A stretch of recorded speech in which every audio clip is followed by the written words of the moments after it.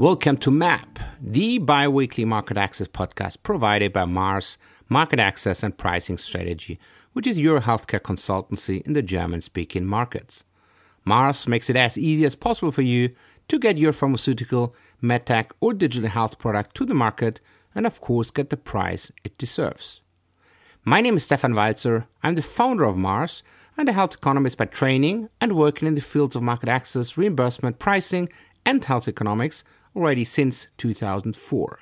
Additionally, I founded the consultancy P&N Pricing and Negotiations in Healthcare based in Toronto, Canada, which supports companies and individuals globally by coaching, simulations, and training, especially on negotiations. This service is including our innovative virtual reality simulation program and is part of the Negotiation Lab. And now let's learn about the market access and reimbursement systems around the globe. Pricing drugs and medical devices and the like is a very complex endeavor.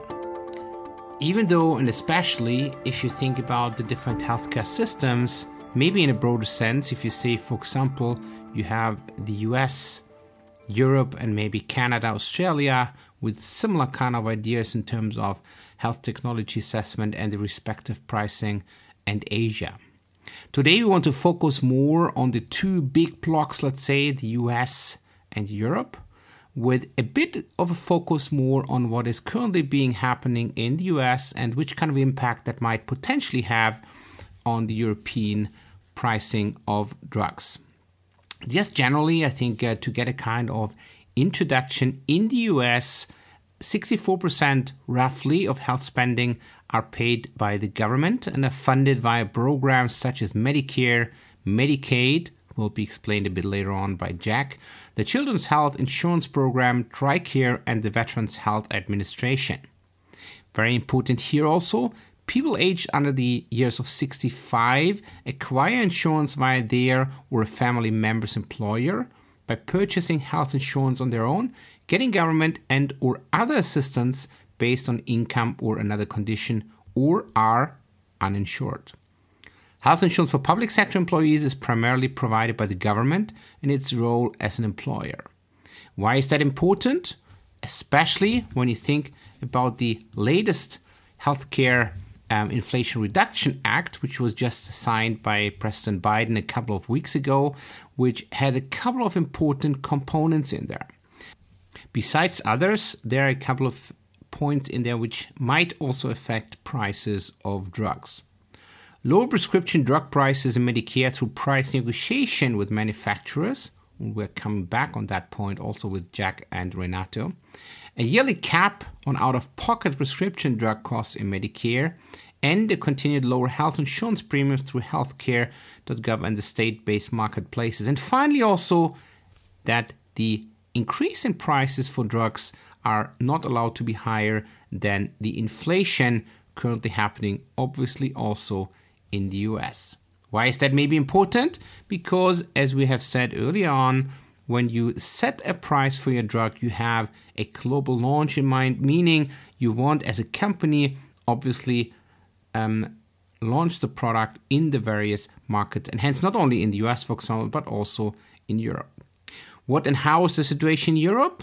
As you might know and have listened maybe to different episodes, there is a clear different healthcare system within Europe. We have some countries like France and Germany where the added benefit of a product is rather the important component before then it comes to a price negotiation in the whole kind of health technology assessment process, whereas we have other countries where we have maybe more the cost effectiveness, the cost per quality as a core component of it, like the UK, even that they are no more belonging to the European Union, but obviously still are a key country in Europe. And then we have a couple of countries, maybe you could say more driven by budget impact, but ultimately, let's say somewhere between those two quality extremes.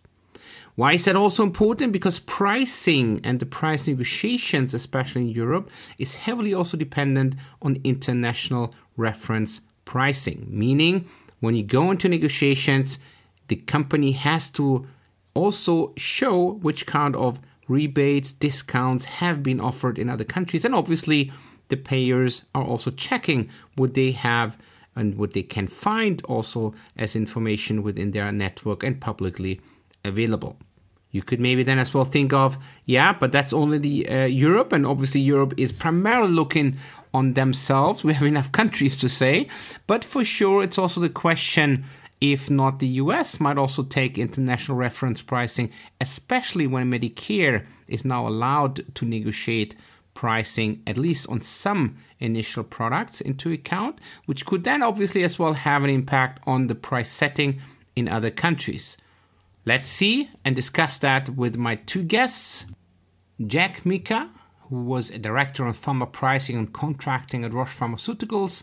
After that, he was a global president and CEO of MME, and now he acts as the vice president pricing, reimbursement, and market access as Indigene PRMA business. Additionally, we have Renato Della Mano, who also acted at various positions at Hoffmann-La Roche at a country level, but especially also on a global level, and has been the owner of Value Vector and now is the president of MME Europe. Both have a vast and long-standing experience in pricing drugs and medical devices across the world. So let's just listen in what they think about the current changes and debates in the US and the potential impact on Europe. Okay, welcome Jack and Renato, two of the, how could I say that, the two godfathers of pricing, I would say, right? We learned all from it. We all know you, right? From all of these courses, etc. So great to have you. Thank you, Stefan, for inviting us. Yeah, thanks for having us.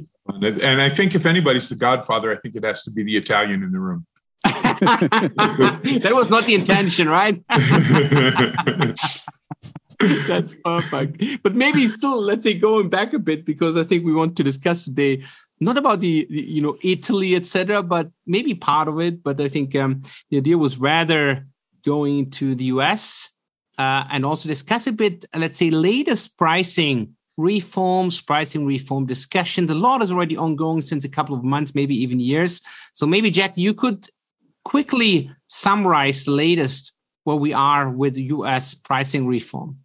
Sure. I mean, the big thing that people are talking about from a governmental impact perspective is the provisions of the Inflation Reduction Act that passed back in August. And the Inflation Reduction Act is really primarily driven by other things, not by changes to pharmaceuticals, but there's a chunk in there that deals with healthcare, and the healthcare chunk then deals with pharma pricing, and basically with three main areas that it's going after. Right, the first one is the imposition of an inflation penalty similar to what we already have in Medicaid on Medicare. Medicaid is the program in the US that's for the indigent or poor. Medicare is the program that primarily covers the elderly. And basically what it says is, hey, if with a backdated to January of 2021, if you take price increases that are higher than the increase in inflation, the CPI-U, then you're going to have to pay a rebate for the increases that you take above that. So that's, and I'll just kind of run through the three main things, and then we can figure out where we want to go. The second provision has to do with a cap on patient out-of-pocket costs. And what this basically is a little bit of a redesign of the benefit within Medicare that famously for the last few years since Medicare Part D came into place, people have talked lots and lots about the donut hole, the place where there's coverage below and there's a piece where the patient has to pick up the costs, and then they get back into insurance coverage above that. That donut hole is basically being eliminated by these changes, and they're going to be some pretty aggressive caps on patient out-of-pocket expenses that come into play. And then the third big area of reform is that Medicare is going to starting in 2026 begin to negotiate prices for a limited number of products that are generally near the end of their life cycle but don't have generic equivalents. So that the discussion that's been going on for a long time about should Medicare be able to negotiate price, which it does not do now, would then change. Those are the three big provisions. There's lots of other things that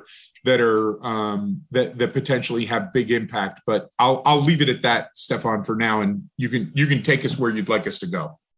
Very good. I mean, as you said, there is already a lot ongoing, and I think the inflation penalty is probably, I think, I would generally see or think. I mean, Renato just comment on that as well in a couple of seconds. I think probably not the biggest kind of potential impact on European pricing as well. Where I see probably the bigger kind of potential impact is on your third point, where we just say Medicare could potentially negotiate prices. I mean, you just said it might only be for a limited number of products, maybe yet.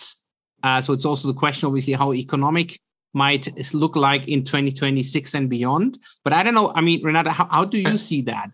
Or Jack, please comment as well. I mean, yeah, and I wouldn't, and I'd tell you, Stefan, don't sleep on the inflation penalty and its impact on ex-US. It's not a direct impact, but there are other impacts. And the other thing that I wouldn't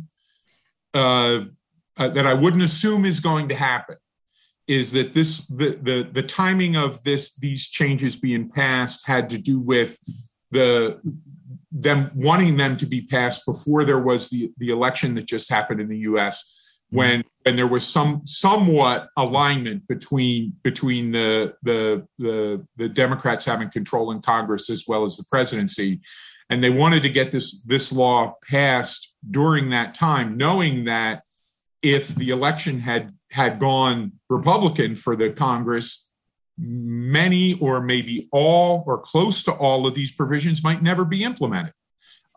We ended up with a split election between the two houses. Something like the negotiation starting in 2026 is not something to assume that will be implemented as written. So from that perspective, I think the inflation penalty as the nearest term, with the backdating, with some of the other stuff that's going on, is easily the most likely thing to happen. And the implications that it has in other ways are interesting. I'll let Renato comment before I take it any further. Yes, please, Renato. What are your thoughts on that? Thank you, Stefan and Jack. Actually, I'd say from a European perspective, looking at U.S. pricing, the fact that U.S. prices are a lot higher than European prices is kind of a fact of life. It is part of what people normally accept as almost obvious. And the fact that visible WACC prices in the US are so much higher than visible ex-factory prices in Europe is also tempered by the other kind of, I call it as a piece of common sense, meaning that everyone thinks about that being the right thing. Visible prices are only an approximation, a gross approximation of real prices. And everyone, especially at the national level, truly worries about net prices, not visible gross prices. So if there is a price differential between the US and Europe, that's typically at the visible prices, price level, WACC in US, ex-factory in Europe. That's accepted almost, at least on this side of the Atlantic, almost as an inevitable fact of life. What really is the focus in Europe is the net prices. So a lot will depend on the form that those negotiations will take in the United States and to what extent those forms of negotiations will be possibly transferable to what happens in Europe. On the other hand, I can also see an impact of a recent debate in the United States regarding the quality and the quantity of clinical evidence supporting approvals, possibly affecting the, let's say, the European debate about both regulatory process and health technology assessment processes. In particular, in view of the 2025 a big change, supposedly big change with the introduction of centralized health technology assessment in the European Union. The fact of the matter is that, especially in oncology, with a number of recent prominent cases of drugs that had to withdraw from the US market as a consequence of withdraw individual indications or products that had to withdraw altogether as a consequence of progression-free survival data not being replicated in terms of overall survival benefit, that kind of debate may affect on this side of the Atlantic the debate about the EMA not being flexible enough because our sort of accelerated approval process is more demanding than the one available in the United States. That sort of debate is that is currently ongoing in the United States is likely to affect the European debate in that sense. And knowing that there will be a centralized approach to HTA in Europe, I wonder whether the centralized approach will be taking the form of, let's say, the most severe approaches, like the French refusing reimbursement to a number of treatments simply because of the design of clinical trials. Is it going to take the form of what's going on in Germany with AMNOG, or is it taking the form of what's going on in more generous systems, like paradoxically Italy, in which we have several products, several drugs that have been refused reimbursement in France or that had to be withdrawn from the German market post-AMNOG. They are available and reimbursable in Italy. Personally, I believe that if there will be a common denominator in the European Union, that will be closer to the most demanding health systems. But again, it's difficult to predict this, but I can only say, there are a number of factors that possibly will make our, let's say, innovation life tougher in Europe in future than it is today for a number of reasons. Yeah, very good. Yeah, very, very interesting. I still want to touch base a bit on the negotiation bit. And I'm coming back, Jack, I think to your comment as well, with the potential indirect impacts of that Inflation Act, which I think might also be interesting, obviously, for all of us. But if I would think out of, let's say, negotiations from a European perspective, I would always as well think about, let's say, reference prices, right? Reference prices from other countries.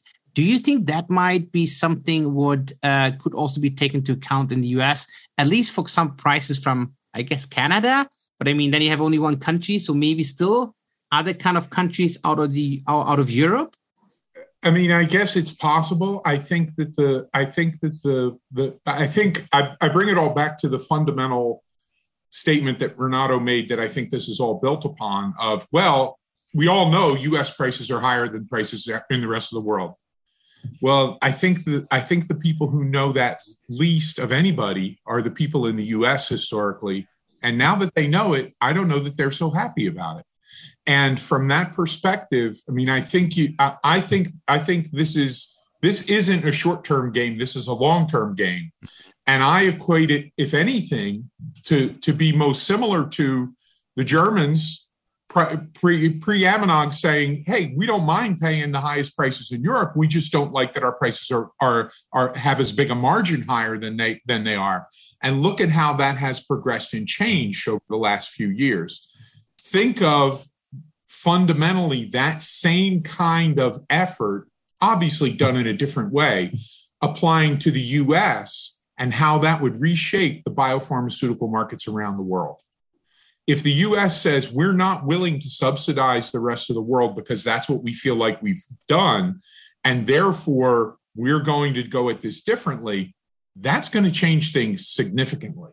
And my guess is that trying to do that through international reference pricing is, given that, as Renato said, list price isn't the goal anymore in Europe, it's net price. Well, then what are you referencing? And certainly at the beginning of the AMNOG reforms, my impression from talking to people was that by talking about net prices being visible in Germany, one of the ideas was maybe that'll lead to a change and everybody will reveal their net prices, and then we'll pierce the veil of this international reference pricing at a gross price level, and nobody followed. So that didn't happen. So it happens behind the scenes in different ways. But that's what I mean about understanding that I think this is folks playing a long game, not a short game. So it's not a question of which products can I grab today and negotiate price on. That could certainly provide a good short-term gain, but that's not going to necessarily solve the longer-term problems that I think people are most concerned about. Yeah, no, absolutely interesting. Renato, what do you think about that? I mean, especially when we take, and Jack, you brought that also already up. Obviously, it's not only about the systems speaking to each other, if I want to say it like that, right? It's also around the companies obviously planning for their, global launches, global pricing strategy, etc. Where I would also agree that I think at least, the years I have also been working on the global level, it was basically the US, and then you had the rest of the world, and within the rest of the world, you had maybe EU5, right? And then you had, really the other kind of countries. But I mean, if I would, follow more your kind of idea as that being a long-term game, where I agree, would we not rather see a kind of, convergence of prices around the different countries, at least between Europe and the US, probably more on a much lower level at the end of the day? If I can make a comment from a European perspective, I'm not sure that convergence is really going to happen. Perhaps we are going to have less large differentials at launch, because then the other thing that we need to consider is the possibility of changing prices post-launch. Especially in Europe, those changes only happen in one direction, and that's towards lower prices post-launch. I don't know if the reform in the United States will eventually result into the abolition of price increases over time, or will just put a cap on the level of annual price increases that can be brought forward, as to some extent is already true these days, at least for certain price levels. But I can still see launch prices being still different, with the US being still significantly higher than Europe, maybe not to the extent that we are seeing these days, especially in oncology. It's amazing looking at new oncology drugs being launched in the United States at prices per month, talking about visible WAC prices in the ballpark of $30,000 to $35,000 per patient per month, and the same products being launched in Europe, even in Germany, pre-Amnog at less than half, and then obviously post-Amnog going even further down. Probably that kind of price differentials maybe will no longer be tolerable in future. And then the other thing is, how will price evolution change across, on the two sides of the Atlantic? I don't know that is going to change significantly. And I think Renato is right in what he's talking about. But at the same time, I think that's where I go back to what I was alluding to, Stefan, with don't sleep on the inflation penalties impact in the short term, because I think the big impact of the inflation penalty in the short term for manufacturers is it turns up the heat on, you better get your launch price right. Because if you don't get your launch price right, you're not going to have the chance in the US, as occasionally is done. Wow, this product is much more valuable than I thought it was. So therefore, I'm going to hit it with price increases on a pretty regular basis and take it to a different level. Can't do that anymore. Once you can't do that anymore, that means you better get it right the first time. And that then draws into question, as Renato's saying, okay, what kind of gap am I going to have in this launch price? What am I going to do? Am I going to sacrifice the premium that I think I can get in the U.S. so that the prices are more level, or am I going to do whatever I can do in order to increase the prices outside the U.S. in order to make those prices more level? That's not entirely clear, but that's the vice that's going to be squeezing a lot of pharma companies, I think, in the short term. Yeah, that's an interesting one. Absolutely. I mean, if I, let's say, let's say, turn that probably even a bit further. I mean, if I would say I have the products on the market where I can fully understand it. I mean, as you just said, I mean, I can only increase the price in the US according to the rate of the inflation. Makes in a way sense, at least from a European perspective, right?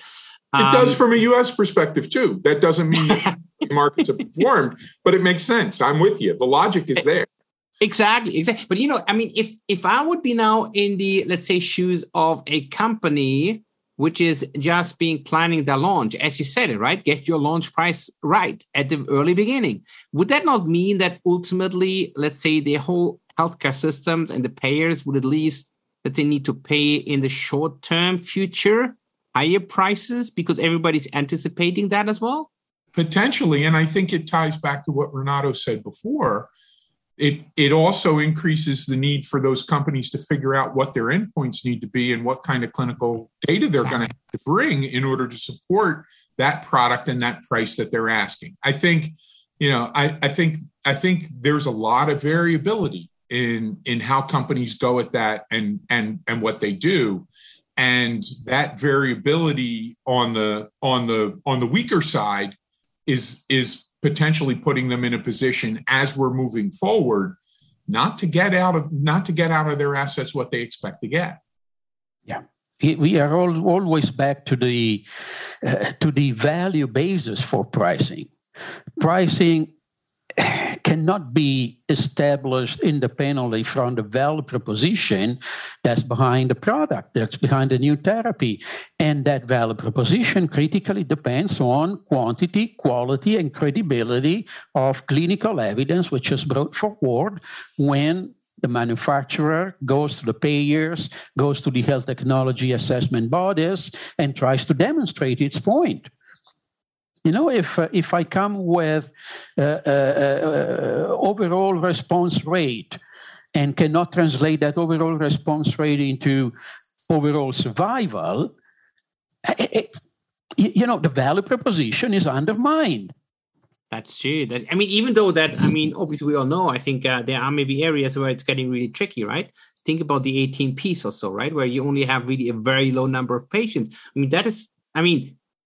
Having heard what you said just, Renato, right? Especially with the, let's say, withdrawals of products also in the US, and some we have also seen in Europe, but I think not to that extent yet. What do you think would that basically mean from a clinical development perspective, especially in those areas? Think about those cell therapies and generally of those ATMPs. They're not getting it even more tricky. Maybe we're even blocking a bit that kind of development for the future. Well, especially if you look at the area of cell and gene therapies, there have been a couple of very prominent cases also recently with Bluebird Bio withdrawing from Europe. Yes. I don't know that they'll be successful in the US to the extent that they need to, but we'll see. They are now close to, they have got a couple of gene therapies approved in the United States. We'll see when they'll be truly on the market with those gene therapies. We'll see if they can make a better case in the US than they were able to make in Europe. But that's only the tip of the iceberg, because there are other prominent cases like you may remember GSK actually divesting a whole portfolio of gene therapies to Orchard Therapeutics, and Orchard Therapeutics now having to divest a number of products from that portfolio that they inherited from GSK because, again, they cannot make business sense of that portfolio of gene therapies. So there seem to be some specific issues with the number, let's say, with the most demanding kind of therapies like gene therapies.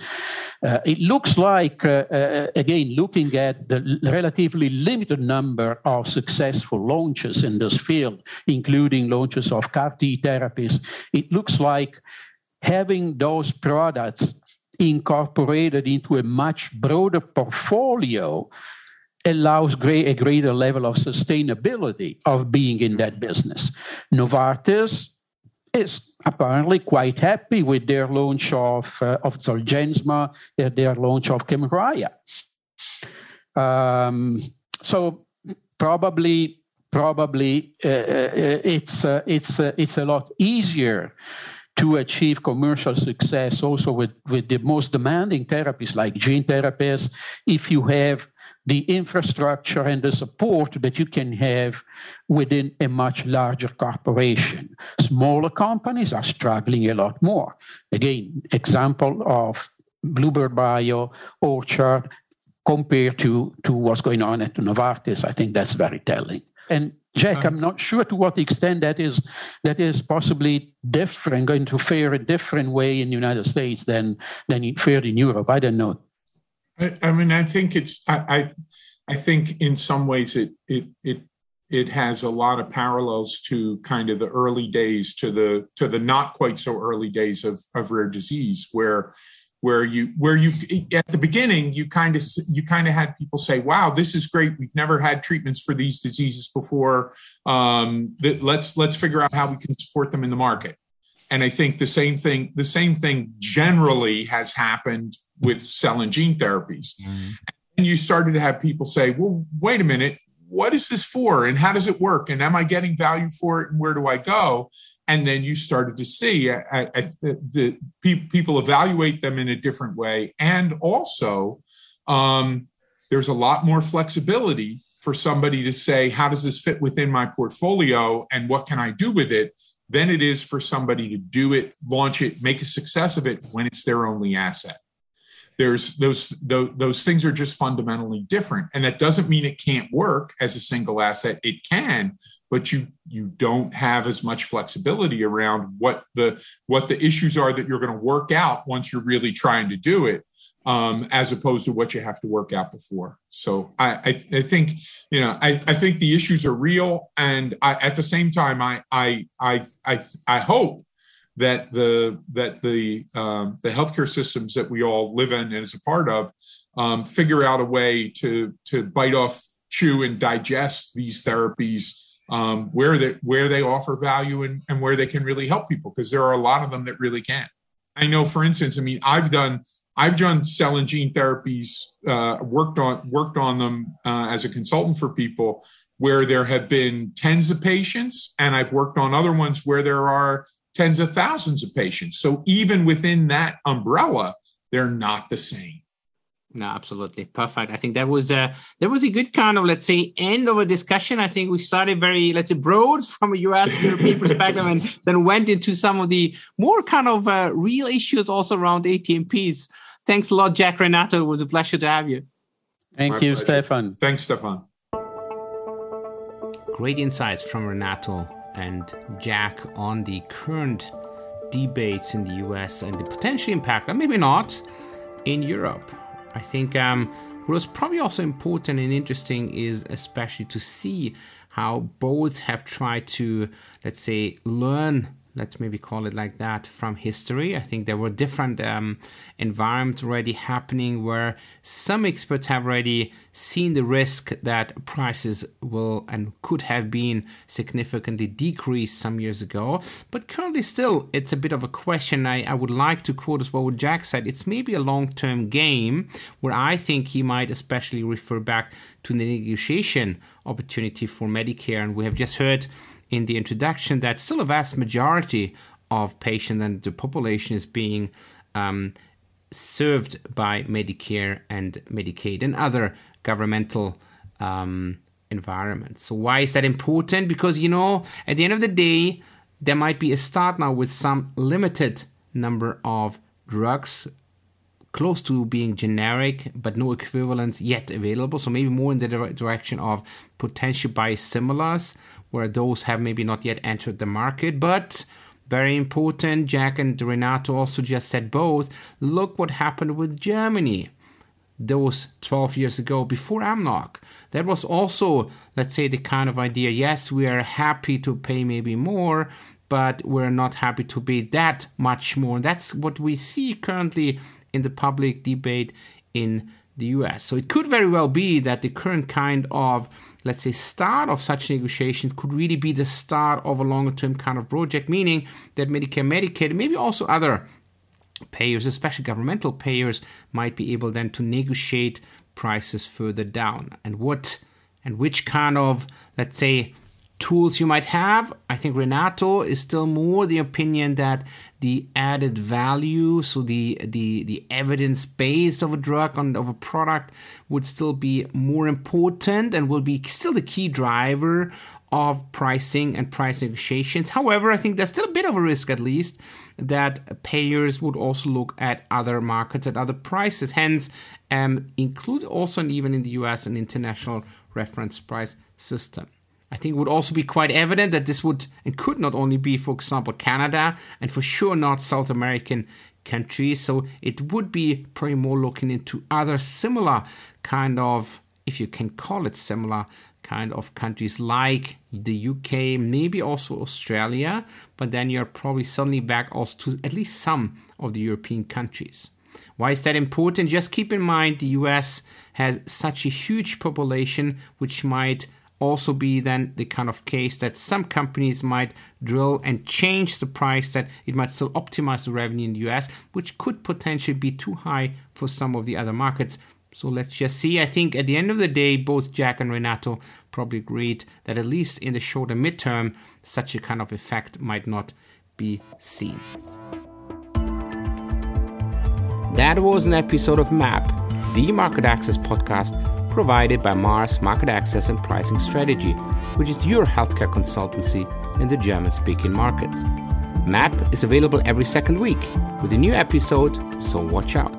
And in case you might have questions, contact me directly and or visit our website on www.marketaccess-pricingstrategy.de.